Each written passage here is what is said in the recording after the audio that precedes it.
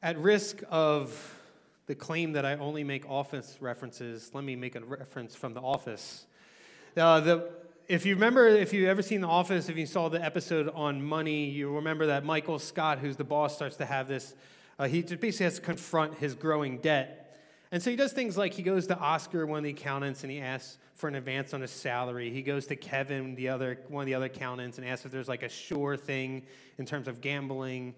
And Kevin says, like, he just quietly and just says, like, the mob is the only way to know if there's a sure thing for gambling. But at one point, everyone's in the break room and they're talking about it. They're talking about Michael. He's just been bad at money his whole life or whatever it might be. And Michael walks in, and Oscar, one of the accountants, says, "Michael, are you having money problems?" Michael Scott says, "Monkey problems?" "No, I'm not having monkey problems. Why would I have monkey problems?" Oscar says, "I know you heard me correctly." And Michael sighs and goes, "I hate monkeys." James here is saying in this passage, you have a money problem. And we oftentimes, when we hear these passages go something like, "Michael, monkey problems?" And James is like, "I know you heard me. You have a money problem." And more importantly here, what James says is you have a wealth problem. Young people, teenagers, did you know that no one in the Bible talks more about money and the dangers of it than Jesus? Jesus said you cannot serve God and money. He says you'll hate one and love the other. You can't serve both. And so followers of Jesus should use their wealth in light of God's sovereignty and his kingdom. And that's what we'll see today. That wealth, number one, must be seen in light of God's sovereignty. And secondly, it must be seen in light of God's kingdom. But before we get there, I just want to talk about the dangers of money. The dangers of wealth in particular. Because wealth isn't always just money. There's other things that go into it. Possessions, our houses, our cars, our retirement plans. The Bible warns us of the danger of wealth. So look at James 4:13, and we're going to read this section and another section starting in chapter 5. But 4:13 starts this way: "Come now, you who say today or tomorrow, we will go into such and such a town and spend a year there and trade and make a profit." Then jump over to chapter 5. "Come now," right? See the connection point? "Come now. You rich, weep and howl for the miseries that are coming upon you." So there's these two sections. Both are connected with "come now." So if you have your Bibles, underline those two, "come now." James, in the first section, from verses 13 of chapter 4 to verse 17, is specifically addressing Christian business persons, although the principles are there for all Christians. And verse 17 makes that clear, as we'll see. It shows that this is a principle for all Christians. But then in the second section, chapter 5, verses 1 through 6, James pronounces condemnation on the non-Christian rich. But before we get there, before we jump in, let's actually look at what the Bible says about wealth. First, the Bible says that wealth can be a good gift. Look at Ecclesiastes 5, verse 19. "Furthermore, everyone to whom God has given riches and wealth, he has also allowed him to enjoy them, take his reward, and rejoice in his labor. This is a gift of God." Wealth can be a gift from God. Acts chapter 16, there's this woman named Lydia. She sells purple goods, which at the time are very rare. It's very luxurious to be able to have those and sell those. And she hosted the Philippian church in her home. Now, if you do some research on the homes in first century Roman Empire, most Roman citizens, they live in what one author says are dangerous, cramped, and smelly houses. But wealthier Christians lived in what they called a domus. All right, so if you want to go press your friends later, wealthier Christians live in a domus. No one seems impressed by that, so we're going to keep going. This was a house built, as the author writes, this was a house built around an unroofed courtyard or atrium, which acted as the reception and living area. So they have a wealthier Christian lives in a dome, or a wealthier Roman lives in a domus. Lydia would be one of those because she's able to host people into her home in an atrium So in the end of chapter 16, Paul and Silas get out of jail. They go to visit the Philippian church in Lydia's home. So her home plus her profession probably means she was wealthy, and she used that gift for the spreading of the gospel in Philippi. So wealth can be a good gift from God, but it also can be a danger. I'm going to give you 5 ways the Bible talks about wealth being a danger. And again, this is not Evan talking about wealth. The Bible talks about danger of wealth a lot. But it says these are just 5 of the many things it says. Number 1, wealth can be a snare for our hearts and destroy our faith. These should all be on the screen. That's 1 Timothy 6, 9 through 10. Secondly, wealth can be our downfall, Proverbs 11:28 says. And then listen to things that Jesus says, right? Meek and mild Jesus, right? He's like, in our culture, he's like everybody's best friend. He's just this cool teacher guy, right? Talking about peace all the time. He wouldn't ever talk about our money. Listen to what Jesus says. Jesus says, wealth can actually keep you from entering God's kingdom. Wealth can choke out God's word from taking root in your heart. And wealth can take God's place as master over your life. Wealth isn't always good. It isn't always bad, but it's never neutral. That's what the Bible wants us to see. It's sometimes good, sometimes bad, but it's never neutral. The Bible spends significant time warning us of the dangers of wealth. And since we have a sin nature, even if you're a Christian, your sin nature is still within you and has this conflict with the Holy Spirit. We shouldn't assume, because our sin nature is there, we shouldn't assume that we're going to be able to handle our wealth unless God changes our perspective on how we use it. So the first way God changed our perspective on how we use it is that wealth must be used in light of his sovereignty. Pick up in chapter 4 of James, verse 13. Come now, you who say, today or tomorrow, we will go into such and such a town and spend a year there and trade and make a profit. Yet you do not know what tomorrow will bring. What is your life? For you are a mist that appears for a little time and then vanishes. Don't trust, this is what James is saying, don't trust the plans of wealth, but trust in the sovereignty of God. Did you know that America has 4% of the world's population? But the net worth of people in America, according to the World Bank, accounts for 31% of the global net worth. We're only 4%. But in terms of the world's wealth, we have 31% of it. Out of the $463.6 trillion in global wealth, the United States' share is $145.8 trillion of it, a third of it. So you might be here and you're like, I'm not wealthy. I don't feel wealthy. And look, welcome to the club. But you, by global standards, are wealthy. And at least you live in a culture of wealth. So the American church is in the crosshairs of passages like this. We do take wealth too seriously.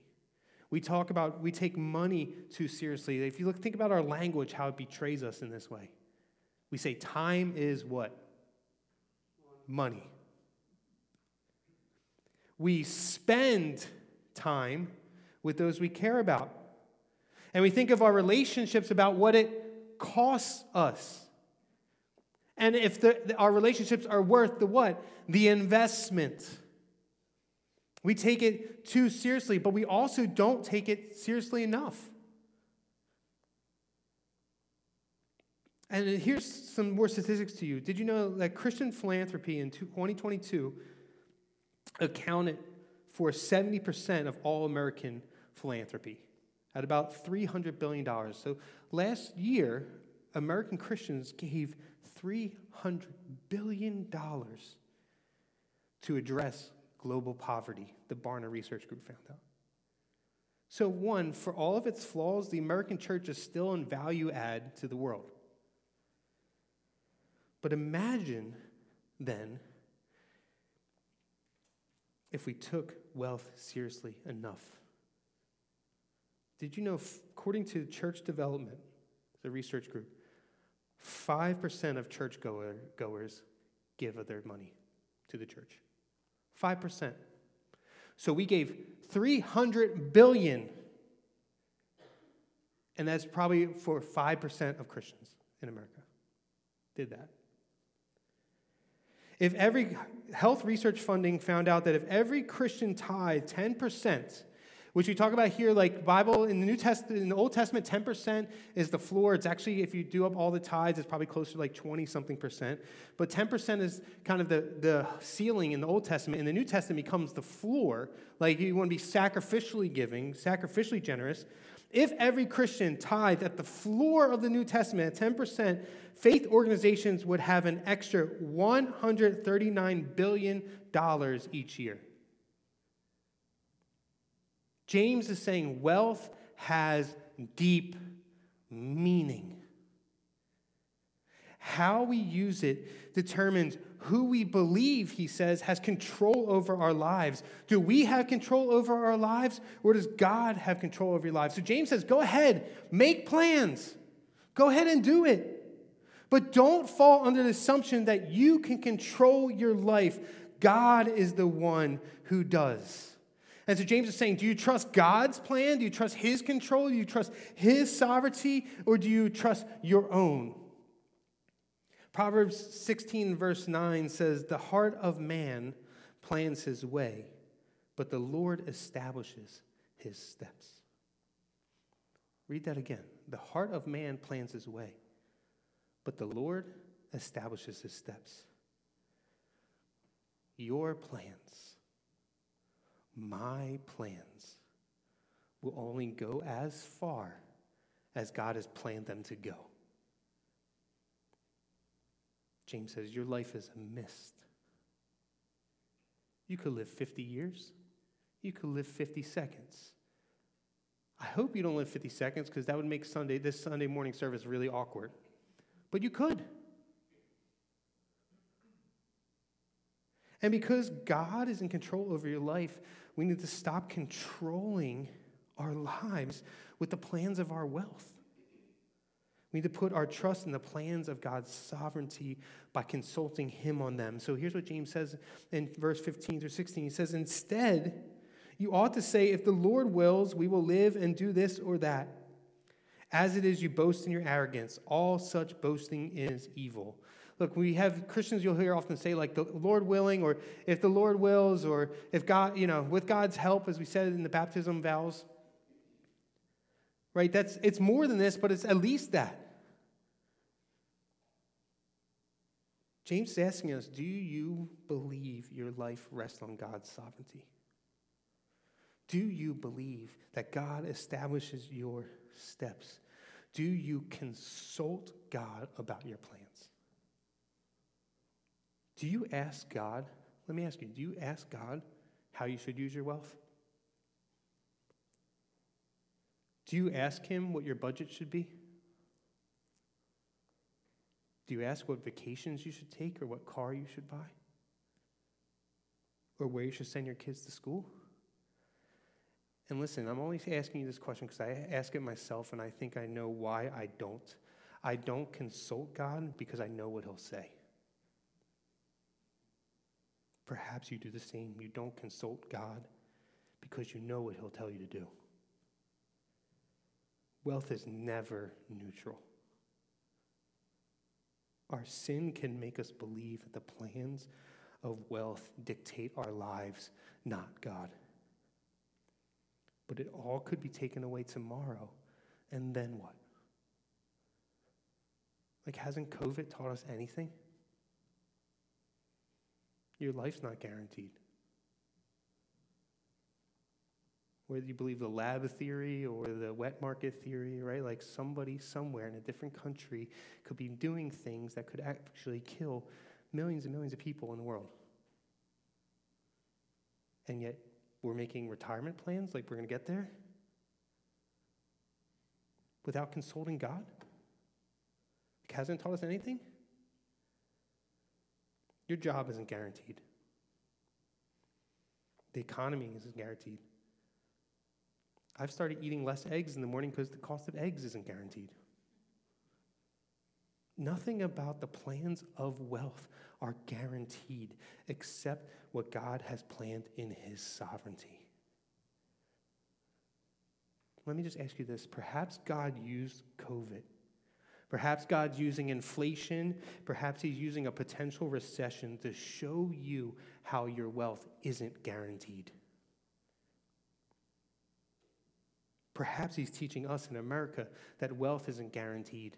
Inflation, recession, cost of eggs, cost of milk, whatever it might be, is this kind of this realization, at least for me and I hope for you, that like I'm not guaranteed that like tomorrow my budget is going to be what it is.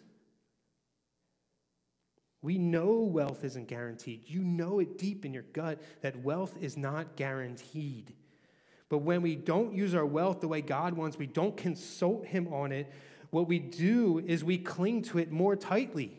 Like, you know it's not guaranteed, so what do? What do I do? We cling to it.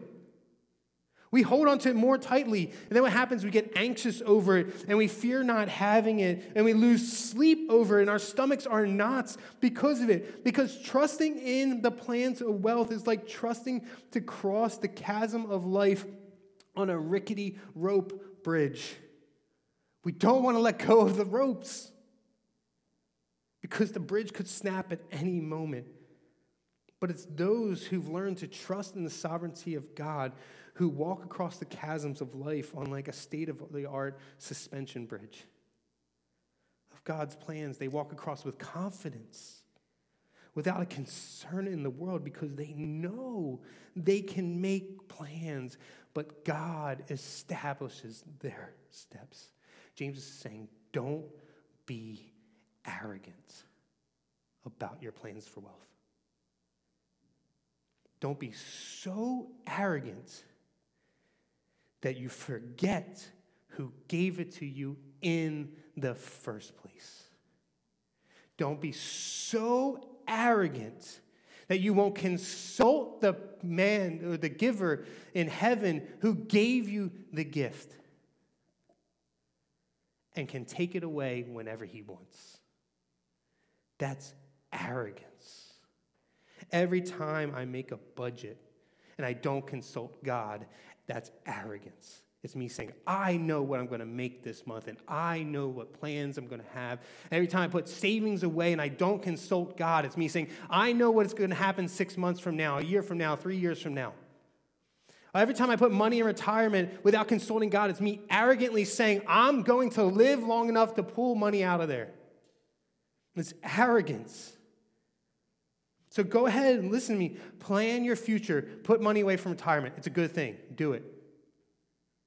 Plan for relaxation and enjoyment. Pay for vacations. Do fun things.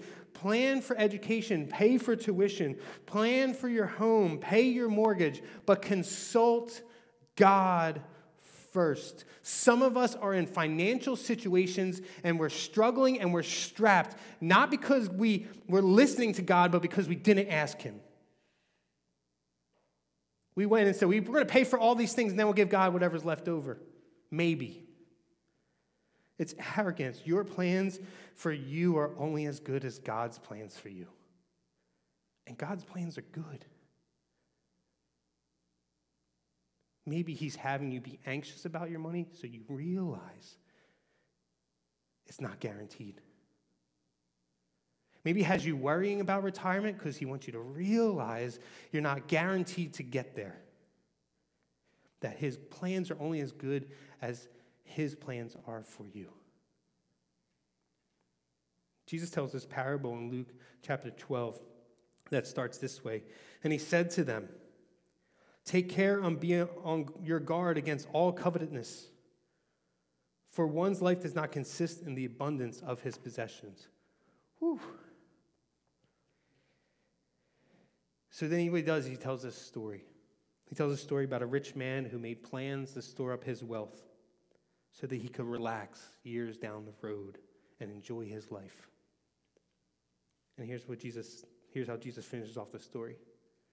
But God said to him, fool, Fool, this night your soul is required of you, and the things you have prepared, whose will they be? So is the one who lays up treasure for himself and is not rich toward God. The foolish thing isn't making plans. The foolish thing is making plans without God.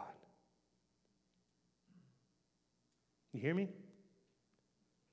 Make your plans. Go ahead. But don't be arrogant enough to the point where you're making them without God. So James ends this way with this one-line proverb, James 4:17. So whoever knows the right thing to do and fails to do it, for him it is sin. Sin isn't just the bad things we do. It's also the good things we choose not to do. Sin is active and passive. Too many of us, what we do is we fight against active sin, but we never take care of passive sin. James is saying if you don't consult God and his word about anything, but particularly about how you should use your wealth, when you know you should, when you heard a sermon that you should, and then you go use your wealth anyway, that's sin. So he's saying you may not harass a homeless man, but if you ignore the nudge of the Holy Spirit to give money to him and walk past him, that's sin. Because you knew the right thing to do and you chose not to do it. It says you might not steal from a brother or sister in Christ. You might not steal their food or their coat, but like in James 2, if you see a brother or sister who's in physical need and say, I'll pray for you, be well, be warm, and don't give them food or clothing, that's sin. Because you knew the right thing to do and chose not to do it. You may not murder. You may not commit adultery. You may not steal or lie or look at inappropriate things online. But if you hear God's commands to be sacrificially generous, to look at wealth in light of his sovereignty, and you go another week without adjusting your budget, listen to me, that's sin. It's sin. Because you heard from God's word what you're supposed to do with your wealth, to do the right thing, and you chose not to do it. Listen to me. I know some of you give sacrificially. I'm not talking to you. If God tells you to give even more, great. But it's a shame. It's a shame that 5% of churchgoers in America tithe. It's a shame. It's arrogance. It's sin. See, we have a wealth problem because it's become an idol. What are idols? We talk about it all the time. Idols are good things that have become ruling things. The thing that if we lost it, life wouldn't feel like it's worth living. See, wealth is a good thing. It's a gift from God, but we make it a ruling thing. And when we do that, we fall in love with the gift over the giver, and we believe we're in control. And we arrogantly make plans about our wealth because we believe wealth can give us life in the only way that God can. But because your life is a mist, and my life is a mist, if I could lose all of it in an instant. And when that happens, if I feel like life isn't worth living in that moment, that means that it's all been an idol in my life. And then what? Jesus says that I'm like the rich man in the parable, or I'm like the rich young ruler. And Jesus says to people like us, like me, haven't you gained the whole world, but you lost your soul? Is it really worth it? And so wealth must also be used in light of God's kingdom. So that was hey, if you're a Christian, that was your section. This is the non-Christian section, okay? All right, so if you're a Christian, the pressure just a little bit off now. But listen to this. James 5:1-6. Come now, you rich, weep and howl for the miseries that are coming upon you. Your riches have rotted, and your garments are moth-eaten.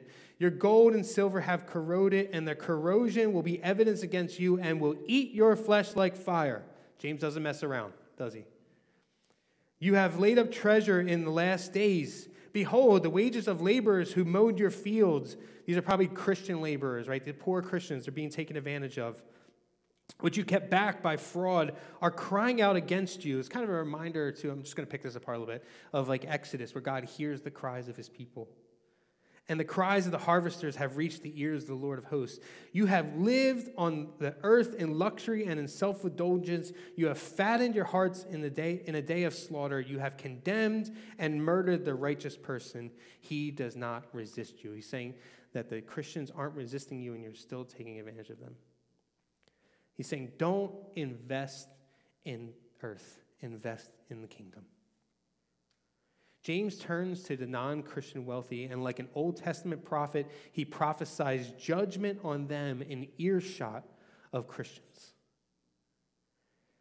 Because he doesn't want his Christian readers to invest in earthly things like a non-Christian wealthy are doing.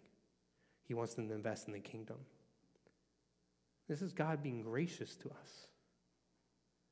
So we can hear the judgment on the non-Christian wealthy and change our lives.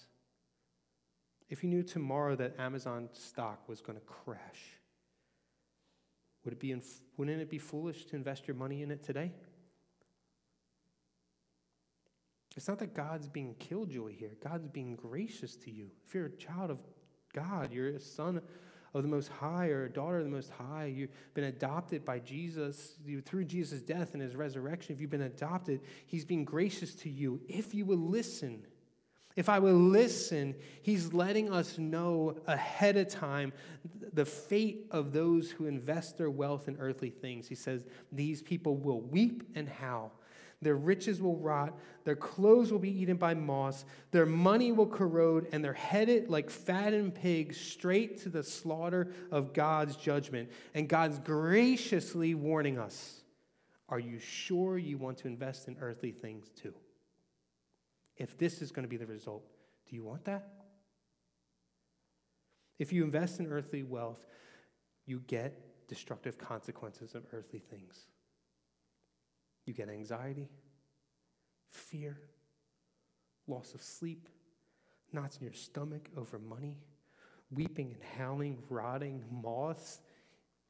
Right? Moths will eventually eat your clothes. As great as the clothes are now. My wife bought me this nice shirt. One day a moth's probably going to eat this thing. I think it's nice. You might not think it's nice, but corrosion, he says. Flesh being eaten like it would be by fire. And in the end, God's judgment, saying this is the consequences if you invest in earthly things. He's saying, Christians, listen. Listen. These are the consequences. Do you want these too? He says, but if you invest in the kingdom things, you get kingdom things in return. Like living paycheck to paycheck. Listen to this. God promises that in Jesus to free you from anxiety. Think about living paycheck to paycheck without being anxious because Jesus is your peace. Think about finding someone nicked your car. You go out in the morning and someone nicked your car on the street and didn't leave a note, but it doesn't ruin your day. Why? Because God's in control. God saw it, and that's what matters. Imagine giving sacrificially to the work of the gospel, being filled with joy as you bless others and God blesses you. Or having a kingdom legacy. Listen, maybe you won't retire the way you want, but when your grandkids and great-grandkids ask why you don't have a condo in Florida, and your kids say it's because grandma and grandpa thought it was more important to invest in church than to invest in earthly things, that's a legacy. What kind of legacy do you want? Grandma and grandpa have an awesome condo in Florida and drive a Volvo. Wow. What a legacy.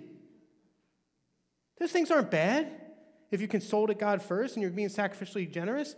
Look, I would love to have a condo in Florida one day and drive a Volvo.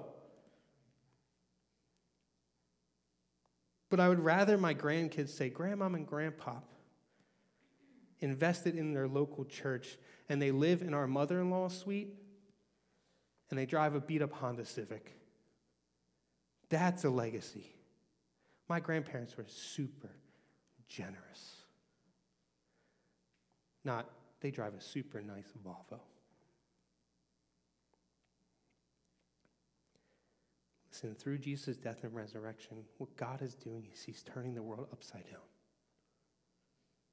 Which is actually right side up, isn't it? Jesus is bringing the world back to Eden, the way things are supposed to be.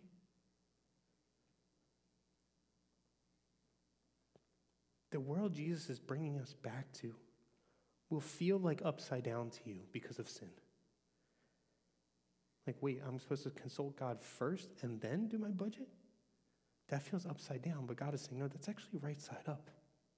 This is how the world's supposed to be. And through the Holy Spirit, what happens is when we start seeing the world as being turned right side up in Jesus, that changes our view of wealth. It changes our view of our money, our possessions, and how we use our homes and our cars and what we want our legacy to be. Wealth doesn't have to be an idol for you. It doesn't have to be an idol for me because Jesus, in his death on the cross, broke the power over it for all of us who put our faith in him and in his upside down world that's actually right side up. We don't trust in the plans of wealth, but God's sovereignty. That's how it's supposed to be. It's supposed to be that we don't invest in earthly things, but in kingdom things. And when it's supposed to be that way, those who use their wealth without consulting God and invest in earthly things are actually the ones who are doing it upside down.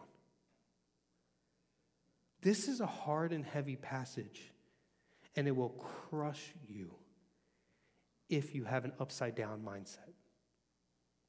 If you haven't adopted God's right side up mindset, this passage will crush you. You'll walk out of here. You'll be angry at God. You'll be angry at Evan. You'll be angry at the church. You'll ignore what God is asking you to do with your wealth. But if you have a right side up mindset where God is sovereign and his kingdom is where you invest, then this passage is an easy yoke to carry. That's what Jesus promises for those who follow him. His yoke is easy and his burden is light.